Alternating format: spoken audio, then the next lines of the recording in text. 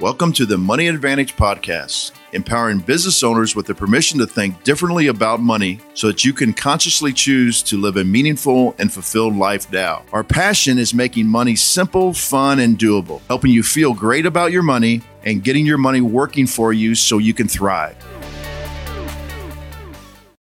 All right. I love it when technology does what you expect. This is awesome. Good morning. We are live. This is Rachel Marshall and Bruce Wehner, and we are the Money Advantage Podcast. And we're going to be talking to you again today.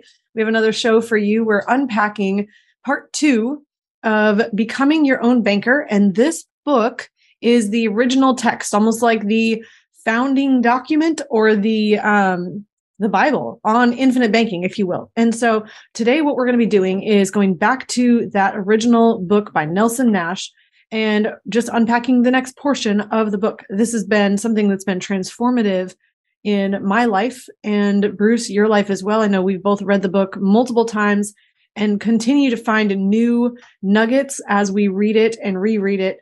And it's just amazing how we can continue to go back to the fundamentals and truly understand them, share them with other people, and be able to make decisions more effectively.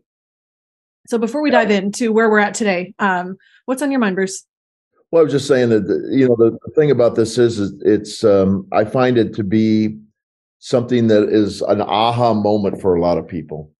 I don't know how many times over my career people have said to me, I picked this book up before, or somebody gave me this book and I didn't really read it. And then one day I saw it and I decided to read it. And I'm like, well, I don't really understand it. It's kind of folksy. It's got some good wisdom in it, but I don't quite get it. And then one day, all of a sudden, there's an aha moment. And they say, I think this is what they was talking about in the book. And then they go back and they read it again. And I know many practitioners, including myself, I don't know how many times I've read it and reread it. And but there's something in it. It's almost like the Bible. There's something in it that hits your heart at any one given time. And it's just a really neat place for people to start trying to figure out if this is something that I think everybody should implement this into their lives, but not everybody is willing to implement this into their lives. And so it's a really good start. And to start the podcast. Just real quick, I love that you said everyone's not necessarily willing. I mean, it's kind of like, exercise. Well, we all should exercise. It's not necessarily that we should all do the same exact kind of exercise. We should all eat a healthy diet. Well, maybe that looks a little different from person to person, but I mean, it's logical and reasonable to say everyone should do these things. Everyone should, but at the same time, it may not necessarily look the same from person to person. And not necessarily is everyone in a place that's ready for that. So I love that you brought that up. So as we start this particular podcast and some of Nelson's wisdom, we finished the last one talking about how he had the light bulb came on when he was over leveraged with his 23% commercial loan.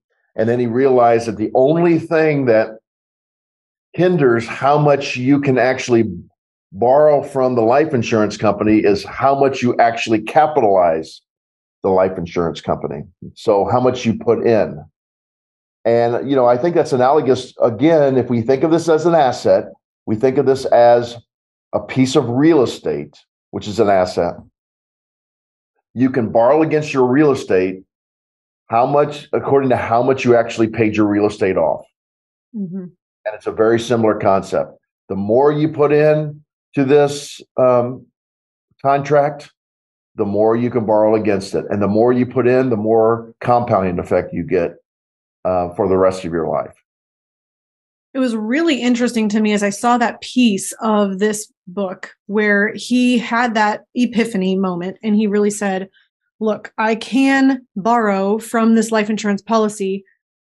Okay, now I have a choice to make. He's realizing what I've done without even necessarily realizing what I did was I created this source of capital for myself to be able to access at lower interest rates than the bank is able to provide.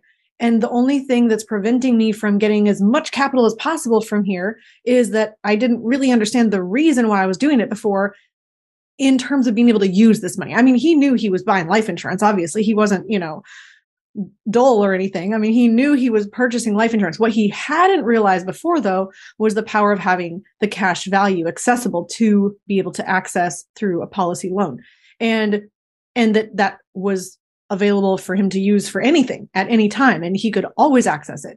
So when he realized, hey, the limit on my ability at this time is the amount I put in, well, now I have this desire to put a lot more in. He said he was used to paying premiums already, and he actually said he was already accustomed to paying very large premiums. And he said if he had not been already used to paying large premiums, he probably would not have seen the message. I think that's profound already. So he'd already been, you could even say taxing his financial position to pay very large premiums into something that he was thinking, well, this is just for the death benefit that's going to pay out when I pass away. That's going to take care of my family. Well, he'd been used to paying the premiums. Now he's realizing, well, hey, I could just pay more premiums and then I can have more cash value available. And now he has this confrontation or this dilemma to say, well, what am I going to do now? I have this $500,000 loan I need to pay off, and I want to start funding a lot more premium into infinite banking or into whole life insurance so that I can increase my pool of capital that I can access. How do I do both? And so he's confronted with probably the same exact challenge that everyone is in when they realize, I would love to put as much premium dollars into whole life insurance as possible. How do I do that given my current set of circumstances? And he said, honest introspection revealed that I could revise my spending pattern. And what evolved out of that is he said, maybe you have found yourself in such a financial prison. Now that's strong language. Maybe you're in a financial prison, or maybe you're just in a financial position that you would like to improve. And he said, maybe you want to develop a system that will keep you out. Maybe you just want to stay out of a position of being limited and constricted by the choices and the access to capital that you have available to you. Maybe your problem is bigger or smaller than his currently was. And the same principles apply to him, to Nelson Nash, to us who are using infinite banking, to those who want to use infinite banking, and it requires understanding of those principles. And so he then stretches his mind and our minds and says, really, all of life is an exercise in imagination. And so, Bruce, before we jump into that exercise in imagination, is there anything that you would like to share just kind of on that pivot point that Nelson had and how that applies to many of the clients that we talk to? Well, I think what ends up happening is, once again, I think people always are looking for what is the next great investment. And Nelson doesn't have a problem with investment. Obviously, he was investing in a piece of commercial real estate. But what he says is that our need for financing is greater than our need for everything else that we have. So as long as you take the banking function into your own hands, and the only way you can do that is by capitalizing. We were talking about this in the office this morning, that even people in the banking industry themselves, the tellers, a lot of vice presidents, and actually some of the presidents of bank offices, locations, do not even know how a bank actually makes money. They do not understand the 10% reserve banking that they do, that they are actually trying to attract money into their bank so that they can loan it at a higher rate and make the arbitrage in that. Now, I know that seems surprising to some people, but we actually experienced this in 2008 when Carlos Lara of the Nelson Nash Institute actually went around and did presentations to different people in the banking industry. And he was flabbergasted how they didn't realize how fractional reserve banking actually worked. And so that comes into not only Nelson's imagination, but your imagination on how you're going to use this. And that's one of the reasons Nelson named this infinite, because there's an infinite way to actually do this. So just think about your imagination, open your eyes. It's not an investment. It's a way to store capital for your everyday needs and your everyday financing needs.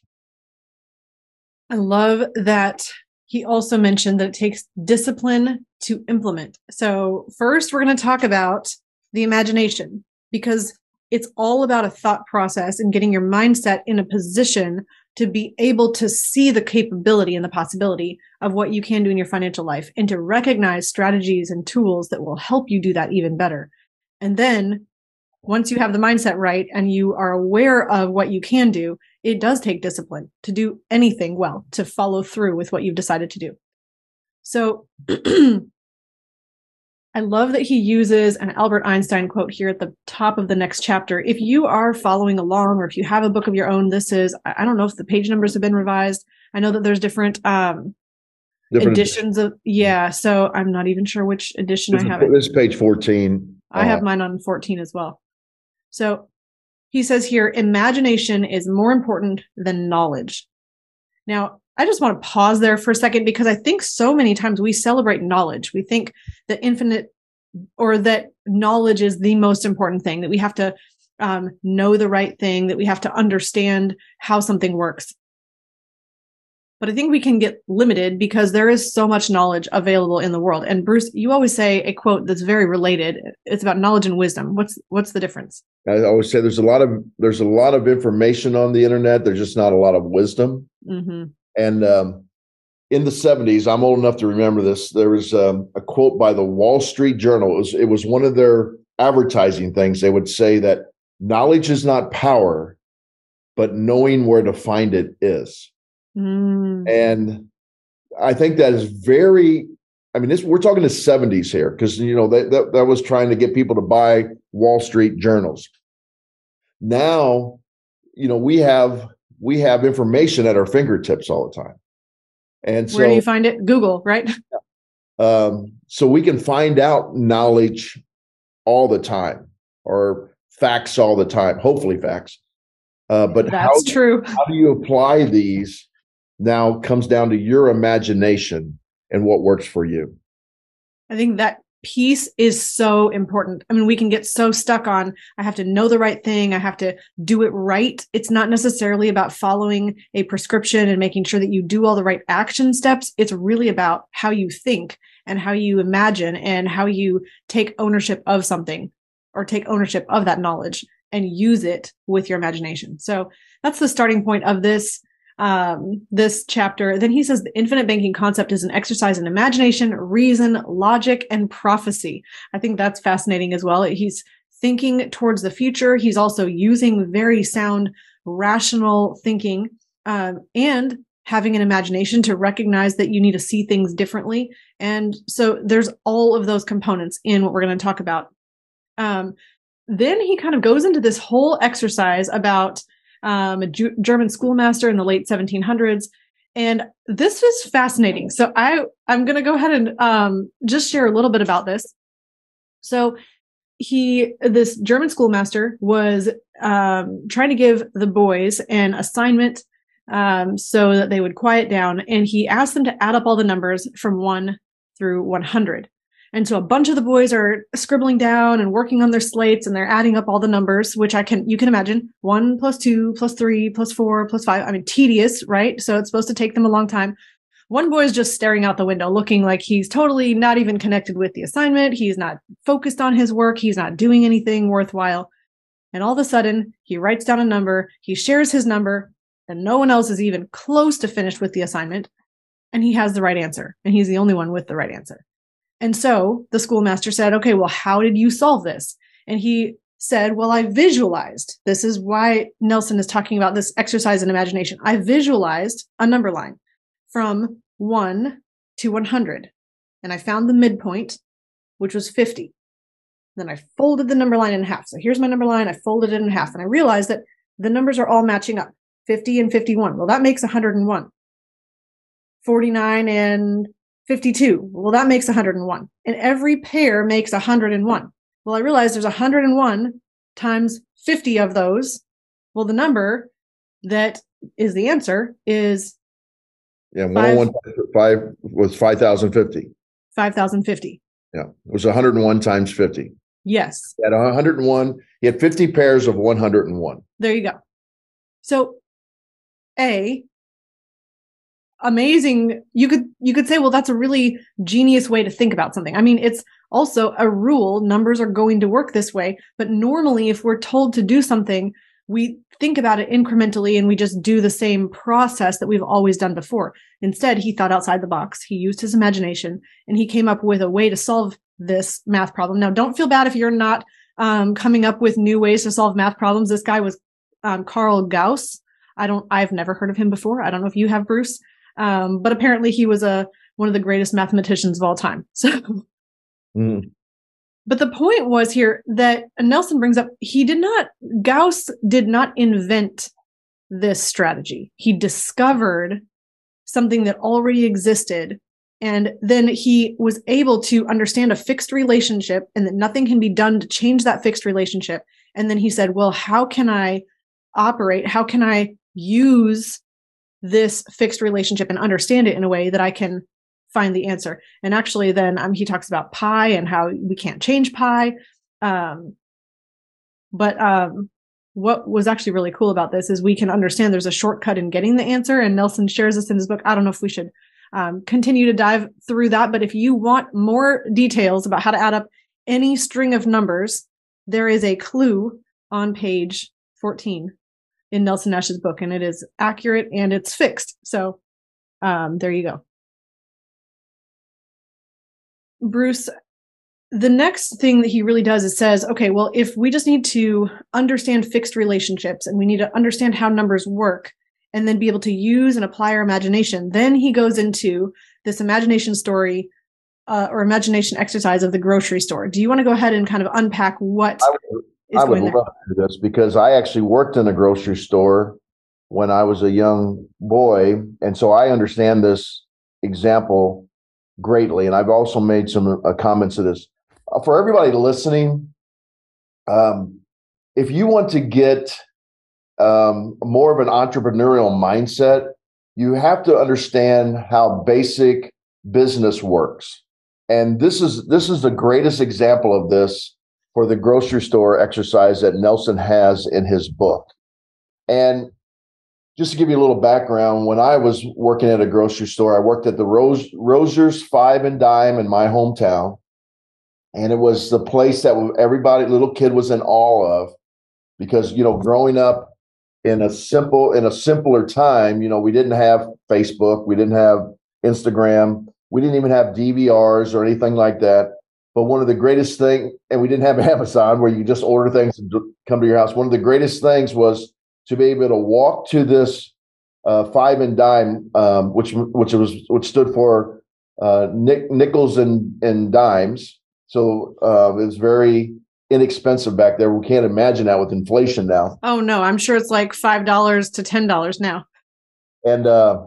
And it was a grocery store, plus it was kind of a convenience store. And so there's a lot of, the candies and little small trinkets and so on and so forth. So imagine a little kid walking in there. They also had a grocery store. And I can remember the Rosier family, because it was family owned. They were always very scurrying around, making sure all the customers were happy and asking if they could help them. They were always fronting shelves.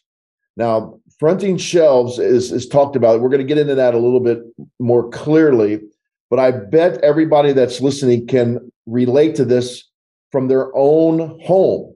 So like if you go somewhere to buy groceries, you come home, you still may have some food items of the same type at home.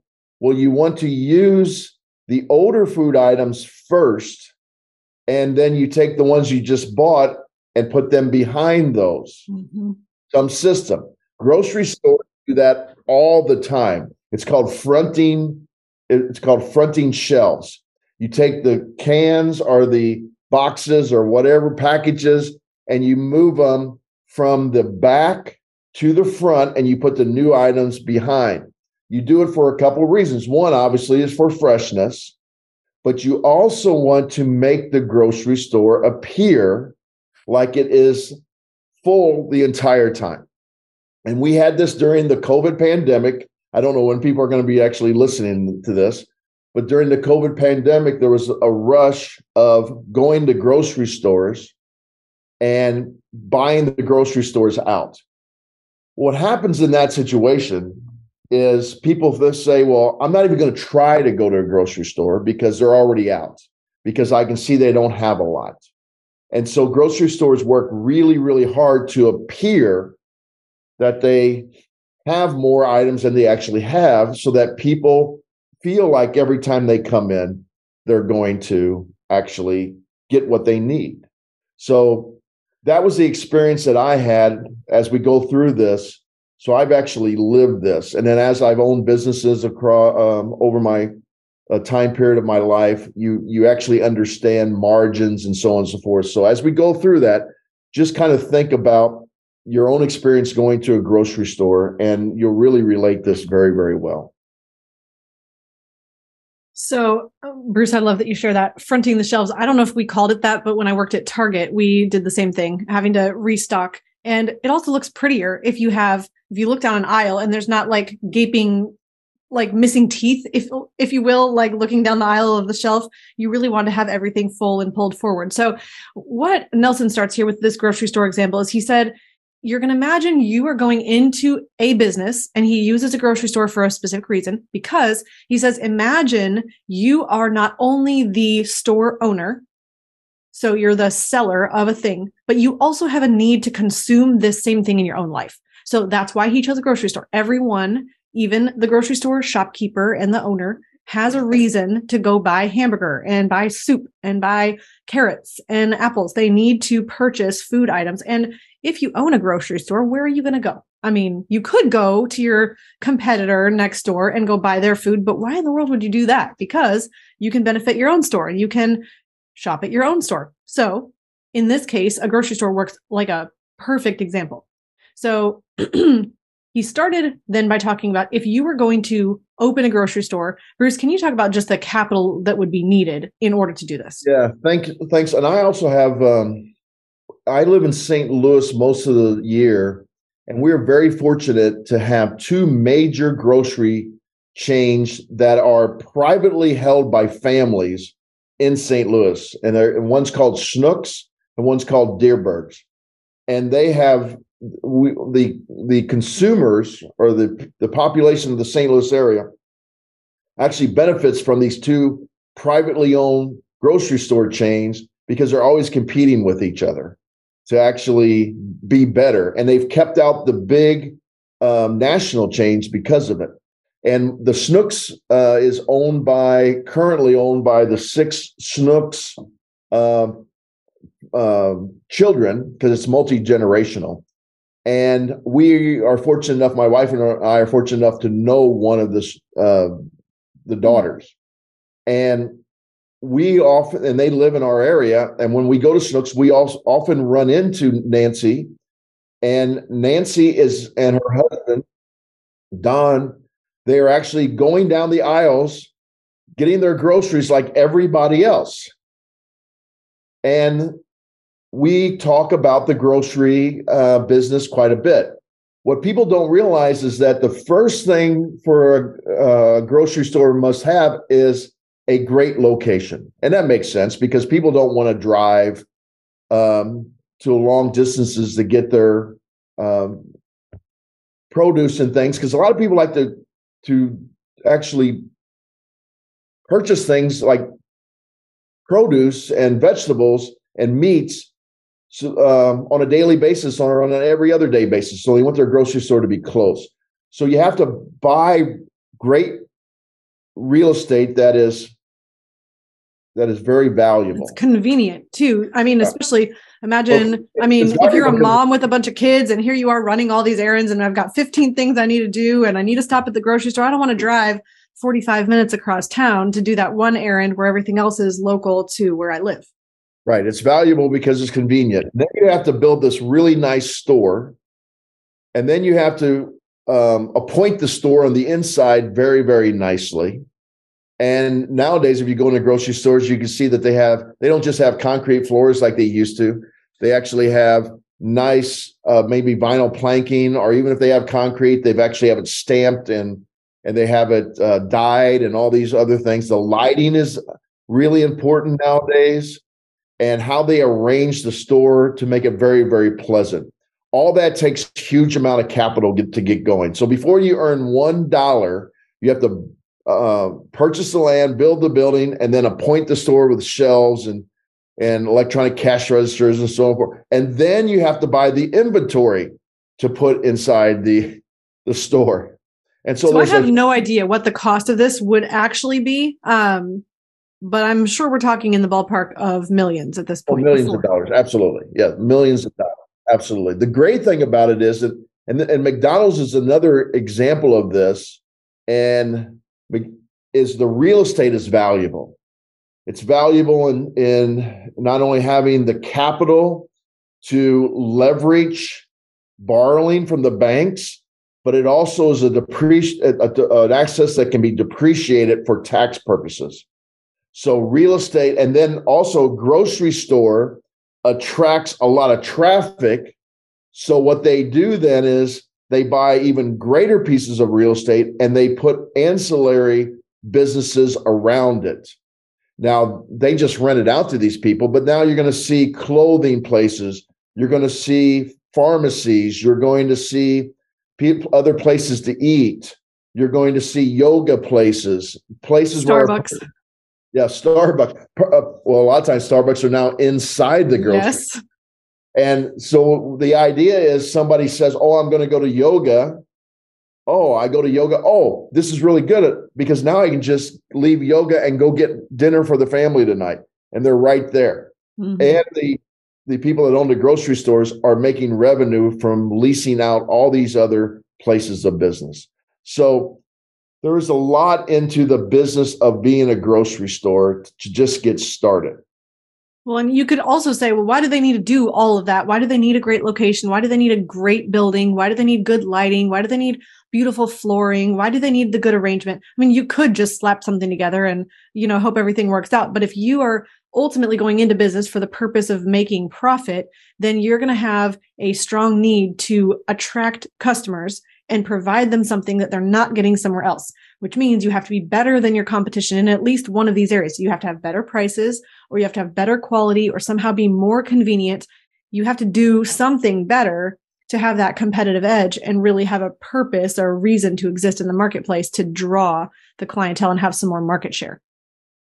Yeah, and the other thing that I think Nelson hits upon, he talks about you have to do all this and you have to have competitive prices. To get people to actually come into your store. Now, competitive prices doesn't mean you have to have the lowest price. And that is, I can give you an example in my own life where there are some other like smaller chains of grocery stores in my area. My wife refuses to go to those because I would consider them discount places, and they're simply a rectangular building.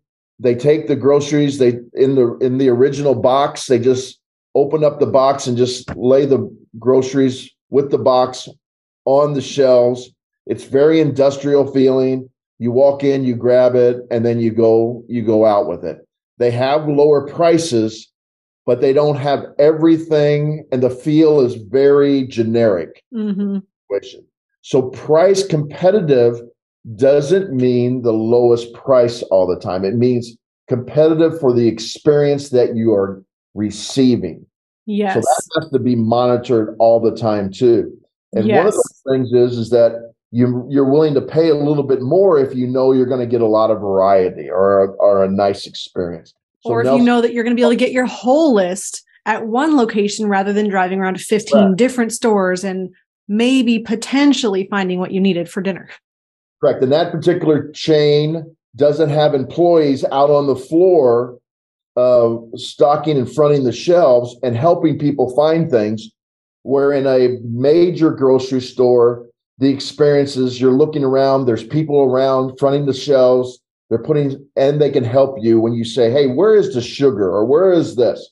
So you're willing to pay a little bit more for that type of experience on your time. And Nelson mentions that. He says, employees must be attentive to customer needs, be courteous and neat.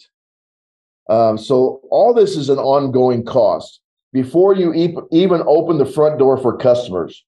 And then he goes on to talk about, then you come in, you load your carts with groceries, you take them to the cashier who collects their money in the front of the store. This is going to leave a lot of spaces in the store displays empty. And that's where I was just talking about. You have the hired help that comes in, and it's imperative that they front the shelves for freshness, but also, like you said, Rachel, at Target, you want everything to kind of look nice and neat because it's more appealing to the eye. And when you do that, people are going to continually to patronize your store. So, or they're going to take your business somewhere else and hopefully get that a better experience. So that's where that competition comes in. So the objective of the business is to provide you with an income. So that's what the person that owns that business, they want an income. That's why you start a business, okay? And you want to build that business. Usually you build that business with the idea that you're eventually going to sell the business. Now that's kind of really important for people to understand as we go through this. Any business idea is first you're going to provide current income, and then you're going to sell it. Now, I know somebody or listen to the podcast may be saying, well, wait a minute. I know a lot of people that just give it to the next generation. Most of them don't just give it to the next generation. They pass it on to the next generation, and then that generation runs it. They might not sell it all out right then, but they then pay the first generation a dividend not to work in the store anymore. They're just paying them. So essentially, they're selling it in increments along their lifetime. And you could say, well, how is that fair? Well, the person who began the business put all of that upfront capital. They did all of this work to accelerate to the point of making something profitable and a high value. And so there's a tremendous financial debt that is owed to that person. I mean, they have earned that by building the business. And so it makes sense. And it's been my experience that this is becoming less and less, that it's getting passed on to the next generation. And many times is because the business owner, for the first time in that particular family's generational lives, that they actually have some money. And so the generation two actually then get higher education. They move into other things other than owning the business. Although, many people could argue owning the business is the greatest way to actually build wealth, but they don't live in the business. So then you have to have an outside buyer. Well, in order to have an outside buyer, they look at the pro forma of the business, the balance sheet, the profit and loss statement. So you want that profit and loss statement to look as good as possible. You want it to look like at the end of the day, it's very, very profitable. Now, I know people are saying, well, of course, that's the objective of a business. But the business also has a tremendous amount of write-offs as far as depreciation, as far as all their expenses that they have, that goes on to the K1 that you pay taxes on. And that K1 you can actually get down very, very low so you don't pay as much taxes. And once again, I can hear some people screaming, yeah, those bad businesses, they're always trying to avoid taxes and so on and so forth. No, remember, the tax code is a series of incentives for Congress to actually get what they want here in the United States. So what they're trying to do is they're trying to incent people to start small businesses, because small businesses give people a place to work. They provide goods and services and so on and so forth. So it would make sense. So then when you're looking at the profits of the business, you're also then looking at or they're called add backs. What can I add back into that profit that shows the true cash flow? And those would be deductions out of the business. But if that profit is very, very low, what ends up happening then when you have a buyer, the buyer comes in and says, okay, I'm going to be putting down millions of dollars to buy this potential business. How am I going to pay off my capital expenditure? Whether it's from the money that I've accumulated and I'm just paying cash for it, or money I'm going to borrow. And so they have to look at this balance sheet and make sure it's okay. And then they have to look at the profit and loss statement and say, oh yeah, I'm making X amount of profit. I would be willing to take 50% of that, or 60% of that, or 70% of that, or some cases 90% of that, or maybe even 100% if they have other cash flow to live off of. And I'd be able to pay off my loan in a certain period of time, and then I will have the cash flow from that business. Well, obviously, if you're not as profitable, then that person isn't going to pay you as much for that business. Mm-hmm. And so you need to make your profit and loss statement look as good as possible. That is a audited financial that says this is what a buyer should expect.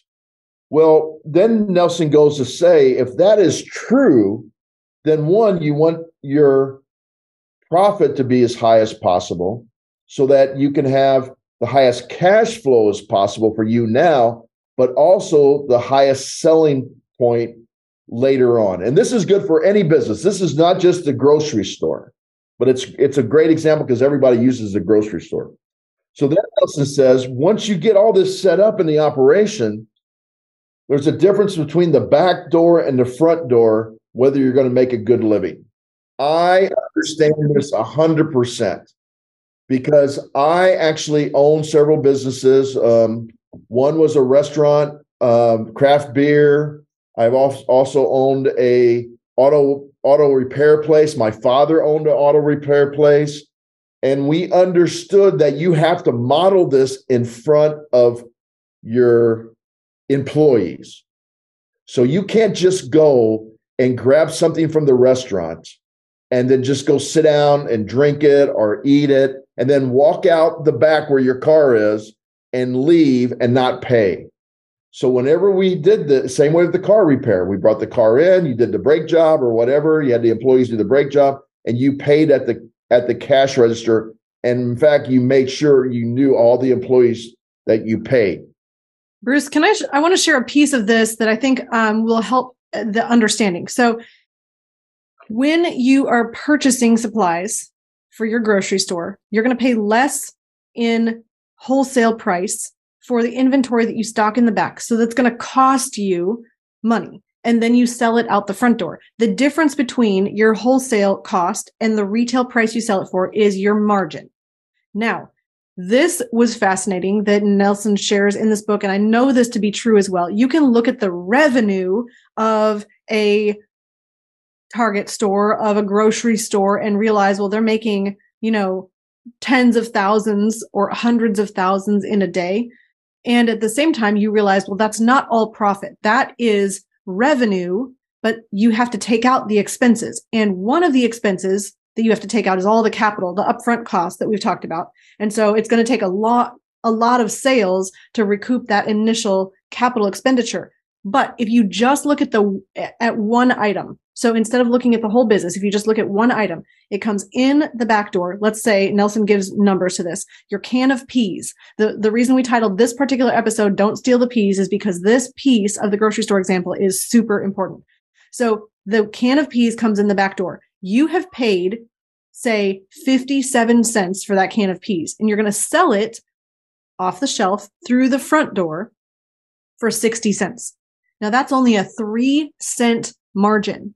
It is not, you're not doubling the price. You're not buying it for 2 cents and selling it for $3. There's a very small margin on this can of peas, as with many other products that are in the grocery store. They're looking in many cases for volume, not necessarily.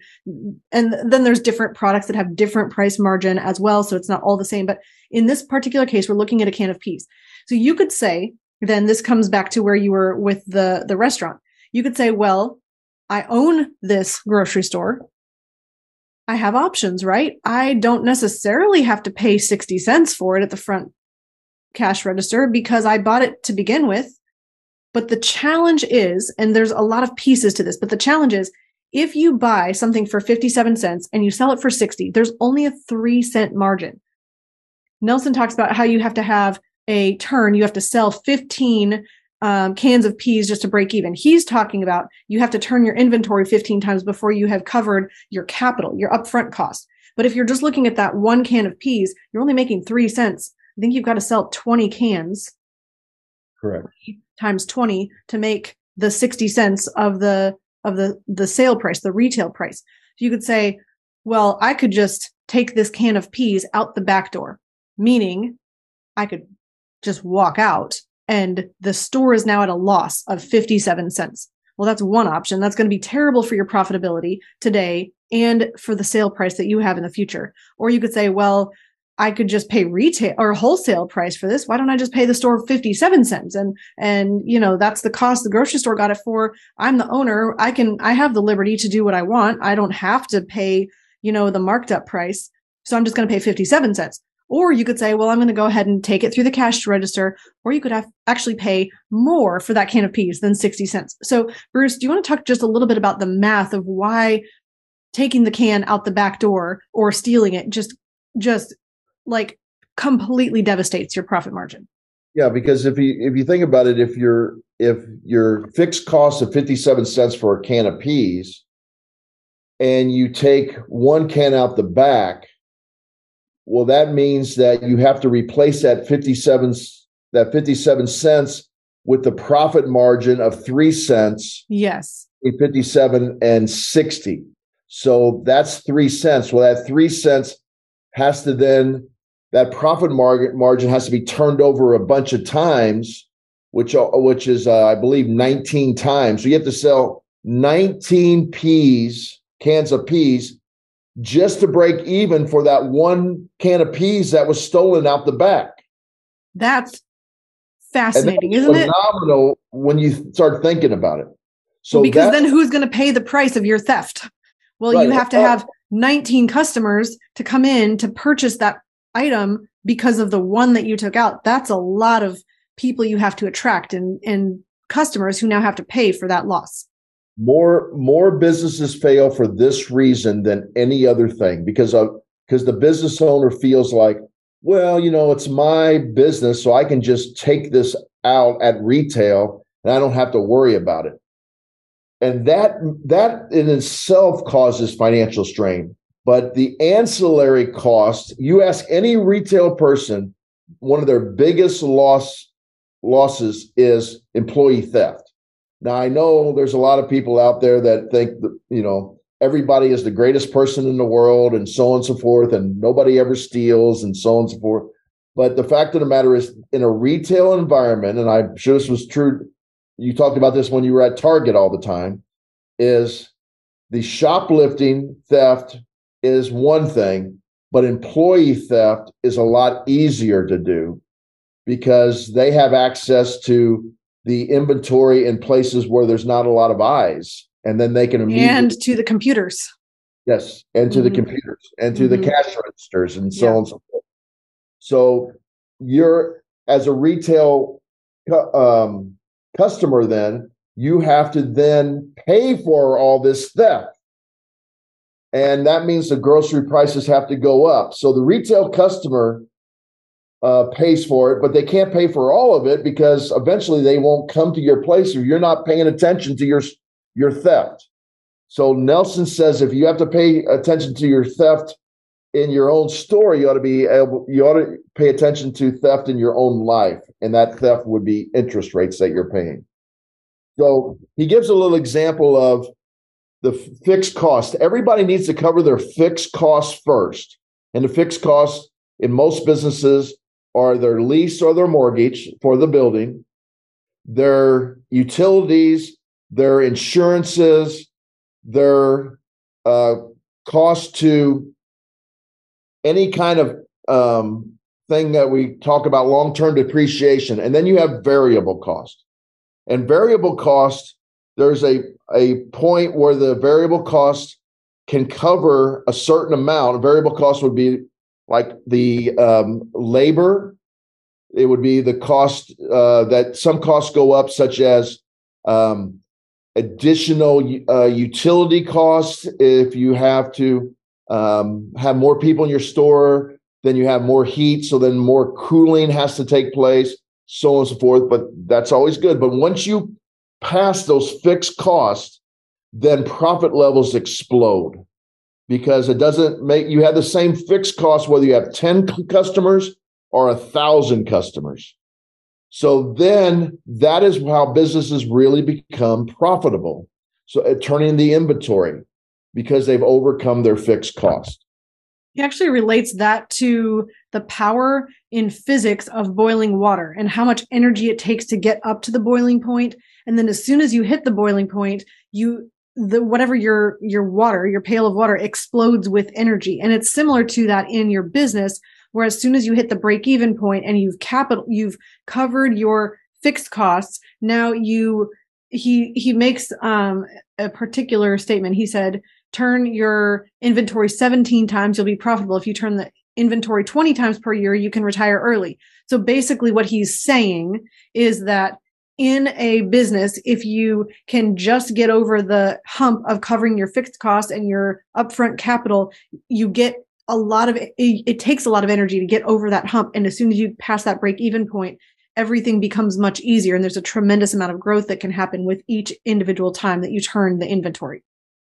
Yes. And he uses the hot water at 210 is very, very hot, but you turn it into 212 and now it becomes steam, and steam actually can produce a tremendous amount of energy. And he says that's like getting over your fixed costs. For people that don't know, when we produce electricity, we do it from most of the time from steam turbines, either from nuclear power, from coal, from natural gas, that actually turns water into steam. And that steam actually is so powerful, it can turn these turbine fan blades to produce electricity. So that's even more, but that only happens at 212. At 210, it's very, very hot. At 211, it's a lot hotter, but it's still not steam. At 212 is when you get the power to actually produce electricity. You can't produce any electricity at 211 because it's not powerful enough. Fascinating. I did not realize that. That's awesome. Yeah. Okay. So we've kind of set all this up. We're getting towards the end now. The other thing that people try to do is they say, well, I don't want to be too profitable because I don't want to pay, as Nelson says, your partner, the IRS, United States government. So people are always trying to keep their profit levels down so they can pay less taxes. Well, that's a pretty good goal. And most businesses do it legally. However, then if you're doing it, though, by stealing the peas, then when you go to sell, you're actually hurting yourself more than potentially by paying the extra taxes, because people can actually see the taxes as a fixed cost, and they can understand that your profits are going to reflect that. So Nelson encourages people, one, to be honest bankers so that you keep your profit levels up, even if you have to pay a little bit more in tax, and also to keep the profit levels up so that you get a greater sale price at the end. So he encourages people not to take the peas out the back door, but to pay for the peas through the front door. Now, what does this have to do with infinite banking? We're talking about infinite banking. That is a fabulous lesson, right? I think we can all learn so much from that. We can learn that we need to be willing to capitalize an infinite banking policy if we're going to benefit from it. Then secondly, we need to be in a position that we're willing to make wise decisions and not take out the back door. Bruce, does that specifically relate to being willing to pay interest on a policy loan? Correct. And this is where this comes down all the time when a person says, why do I want to pay interest to not only the life insurance company, because I wouldn't have to pay interest if I just paid cash. Well, that comes down to a previous thing Nelson said. You're always paying interest. You're either giving up the interest that you could earn on the money, or you're paying interest to another institution. So if you can actually have your money earning interest at the same time you're paying interest, then actually you can get a compounding effect, and it really takes off if you pay yourself interest back, or pay that interest off to the insurance company. So this is exactly why Nelson says pay for the P's in the front door.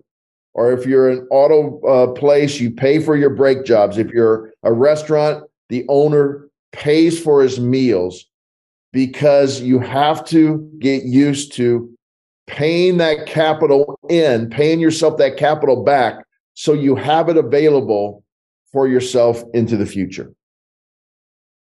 This is all about being an honest banker and being in a position of being willing to capitalize, and then being able to use that capital with integrity and making wise decisions. And then this relates as well. He mentioned if you as the owner are stealing the peas, you're going to have more employees that are saying, well, they're doing it, I'm going to do it too. And it has a ripple effect that increases your employee theft. And so if you with your own infinite banking policy are saying, I really just don't even want to pay interest.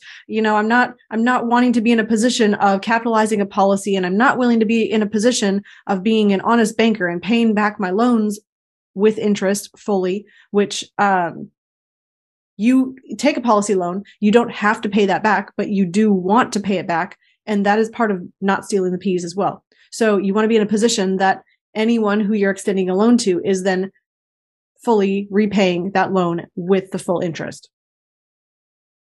We do want to wrap up here. We're close to the top of the hour. We've got a comment here on LinkedIn, and it says, I think it goes even beyond that. You have to sell so many to catch up for the loss, but you also lose the profit on the ones you have to sell to catch up. I'm not sure I'm understanding that piece. So he said, so you never really get it back. Yes, that's another way to think about it. I thought maybe that was kind of self-evident, but maybe it's just because I've done it so many times. But thanks for clarifying that.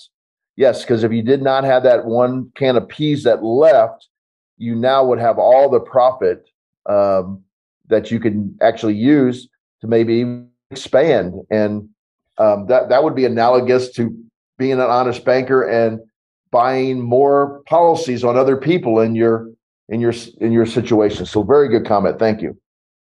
And that was from Brent White on LinkedIn. So thank you so much for being with us on this show. If you have questions, go ahead and put them into the chat. We're about to wrap up this show today. Thank you for listening and following along. We're going to be continuing to cover this series on Wednesdays, usually around 10 o'clock. We do have some other shows that sometimes take precedence over that, but generally Wednesdays at 10 o'clock Eastern, we're going to be continuing on this series with Becoming Your Own Banker from Nelson Nash. And it's going to be a great time to be able to jump in, ask your questions, get answers to those questions, and be able to not just gain wisdom or not just gain information and knowledge, but to truly stretch your imagination to think differently about how you can take control of your financial life. So with that note, we'll go ahead and wrap up here today. If you are interested in exploring how infinite banking could work for you, we do have lots of options for that. You can go over to themoneyadvantage.com.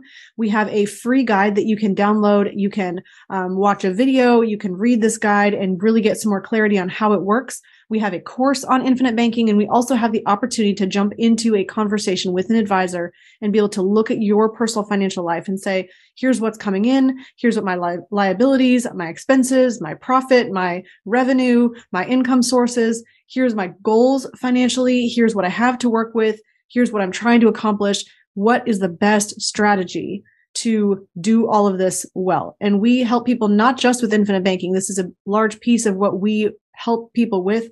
But if you have questions about how taxes can be mitigated to maximize your financial control, that's a piece of what we do as well. So, and I just mentioned taxes because that was a piece that came into the conversation multiple times today. There's a way for you to think differently and create systems in your financial life to maintain control, and we help you do that. So those are some options for you. Please go ahead and like this video wherever you're watching, and you can subscribe on YouTube. You can follow us on LinkedIn, on Facebook, on Twitter. I'm probably missing one. Instagram. There you go. And we would love to have you join our community, ask us questions. We love to answer your questions on these shows as well. So we'd love to be able to answer what's specifically on your mind. Bruce, anything before I close? No, I'd just like to thank Brent. I actually know him, and thanks for commenting and clarifying that, because I always tell people we need to know this at a master's or doctorate level, but we need to explain it almost like a second grade level until people get their own master's degree. And Brett clarified that, and so thanks a lot, Brett. Awesome. Well, thank you. Thank you to anyone who's commented and chimed into this conversation today. And in closing, please remember, success leaves clues. So model the successful few, not the crowd, and build a life and business you love. We'll see you next time. Discover the secret of how to earn a return on the same money in two places at the same time so that you can strengthen your investment returns. We've created a free guide for you that explains the top 3 things every investor needs their privatized banking system to do. Go to themoneyadvantage.com/banking, put in your name and primary email address, click the Send My Free Guide button right now, and we'll see you on the inside. Thank you for listening to the Money Advantage podcast. Today's show notes and resources are available for you on themoneyadvantage.com. If you like this episode, make sure you subscribe and leave a review. If you have any questions or desire to speak with a qualified financial professional after listening to today's podcast, we encourage you to reach out to us at hello@themoneyadvantage.com or check us out at themoneyadvantage.com. The opinions and views expressed here are for informational purposes only. This material is educational in nature and should not be deemed as a solicitation of any specific product or service. All investments involve risk and a potential loss of principal. Kalos Capital Incorporated nor Kalos Management Incorporated offer tax or legal advice. Please consult with a tax advisor or attorney for advice regarding the impact on your portfolio. Securities offered through Kalos Capital Incorporated, member FINRA, SIPC, MSRB, and investment advisory services offered through Kalos Management Incorporated and registered investment advisor, both located at 11525 Parkwood Circle, Alpharetta, Georgia. E3 Consultants Group is not an affiliate or subsidiary of Kalos Capital Incorporated or Kalos Management Incorporated.